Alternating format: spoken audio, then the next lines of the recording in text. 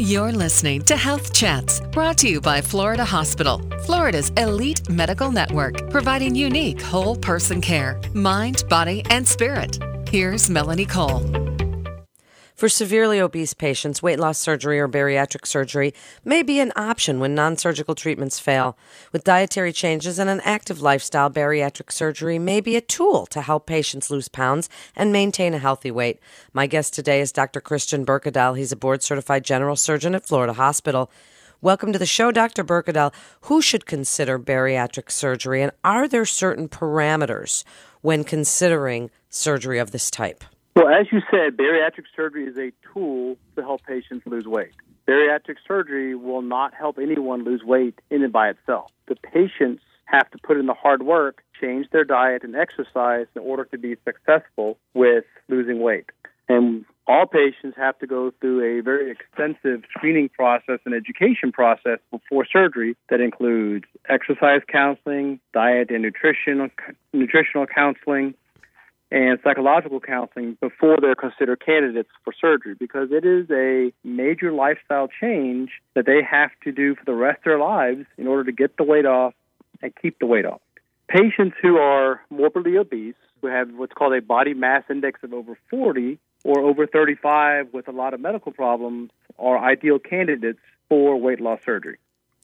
So if somebody comes in, what do you tell them to consider before considering weight loss surgery? Have they had to have tried every diet and such out there before they would consider bariatric surgery?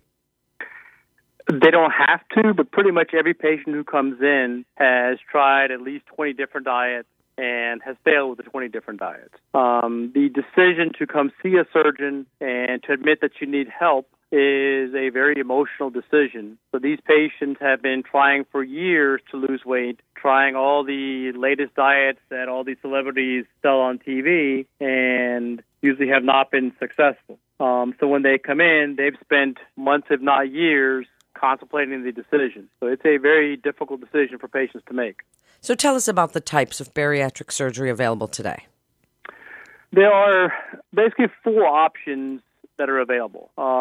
Two of them work very well. Two of them don't work quite as well. The least invasive option is what's called the gastric balloon, where a gastroenterologist puts a dumbbell-shaped device inside the stomach and inflates it.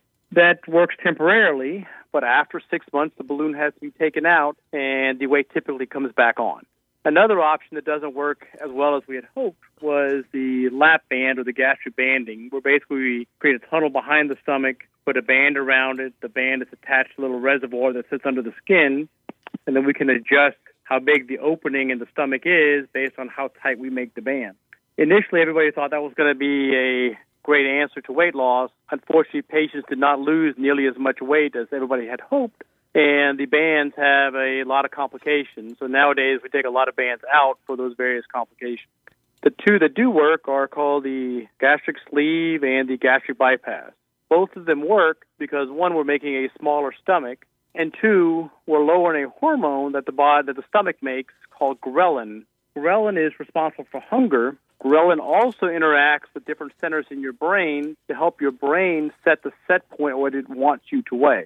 That's why people are not successful long-term with diet and exercise alone, because you're doing nothing to change that set point. With the sleeve and with the bypass, we're lowering the ghrelin level. Therefore, we lower the set point of what the brain wants you to weigh. So therefore, as you lose the weight, you don't get the drive from your brain to put the weight back on. Are these reversible procedures, the sleeve and the gastric bypass? The sleeve is not reversible. In the sleeve, we remove the lateral two-thirds of the stomach. We do that little camera incisions. Patients typically spend a night in the hospital, go home the next day, and then we slowly advance their diet up over about a month or so. The part we remove is the part that produces the ghrelin hormone. The bypass technically is reversible, but it is a very complicated surgery to reverse with a fair amount of risk. So we only reverse it in cases of severe problems afterwards. So you would like people not to go into this thinking that it is a reversible procedure? Correct. So then what is life like? for somebody after one of these procedures? What do you tell them about that first week of diet? And as we said at the beginning, Dr. Berkedel, it's a tool to help you lose weight. So what is life like then afterwards as far as restaurants, activity, exercise? What are they supposed to do, and what is it you would like them to do? Initially, when they go home on a diet of basically clear liquids, tea, broth, things like that. We want low-calorie liquids. The goal of the first week is just to stay hydrated. Then we see them back each week for a month, slowly advance their diet back up to regular food. Long-term, because they have a smaller stomach, they're going to be eating off a salad plate, not off a dinner plate. They're going to fill that with vegetables, lean cuts of meat, and a little bit of carbohydrates. The reason that our society is obese is because we eat way too many carbohydrates or sugar, which is the same thing as carbohydrates. So the long-term diet we want them on is high in protein and low in carbohydrates. In terms of exercise, we want them to commit 30 or 40 minutes 3 or 4 times a week of some exercise that they enjoy doing. If we give them exercises to do, but they don't enjoy doing them, nobody's going to stick with that long term. So we encourage them, if they like water, to join a water aerobic class or swim. If they like walking the bridge with a friend, then do that. But whatever exercise program they choose, the long-term commitment to it is much more important than which exercises they choose. Certainly, it's really great advice. And what about family and lifestyle? Can they still go out and be social when food is involved? Yes, they certainly can. Every restaurant has healthy options. You can go to McDonald's, order a grilled chicken salad with balsamic vinaigrette, and you're making a very, very healthy choice. Or you can go order a Big Mac, fries, and a milkshake, and you're making very unhealthy choices. So, and that's part of the preoperative education process, is we teach people how to make healthy choices no matter what the situation they're in, so that they can succeed for the rest of their lives in keeping the weight off.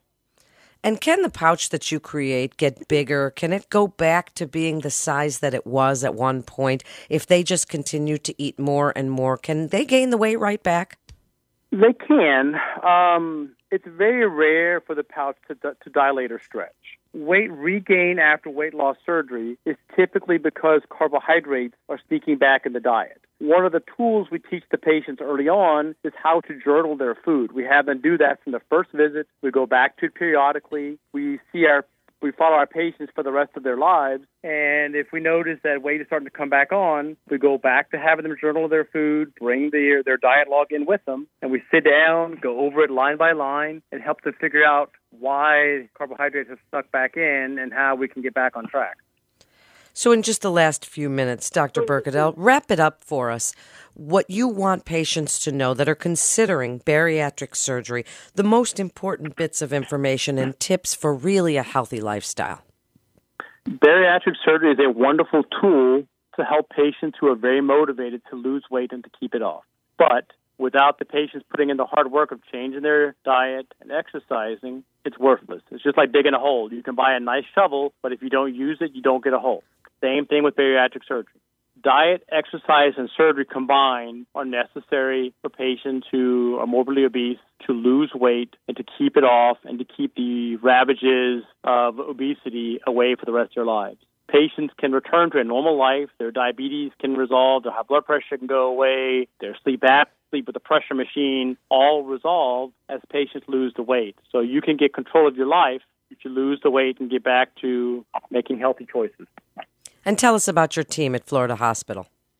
We have a wonderful team of staff both in the office and in the hospital. We have an office staff that's dedicated to bariatric surgery. We have a bariatric coordinator, have a bariatric physician assistant. They do a large part of the education. We have our bariatric office manager who handles all the insurance and other patient-related issues. Then on the hospital side, from the pre-op area to the operating room to the recovery room to the floor, we have a very dedicated bariatric team and staff that have undergone extensive training in how to take care of the bariatric patients both before surgery, during surgery, and after surgery. And the hospital is world-class in terms of equipment and quality of staff. Thank you so much for being with us today, Dr. Berkedel. You're listening to Health Chat by Florida Hospital. And for more information on bariatric surgery, you can go to cberkedel.com. That's cberkedel.com. This is Melanie Cole. Thanks so much for listening.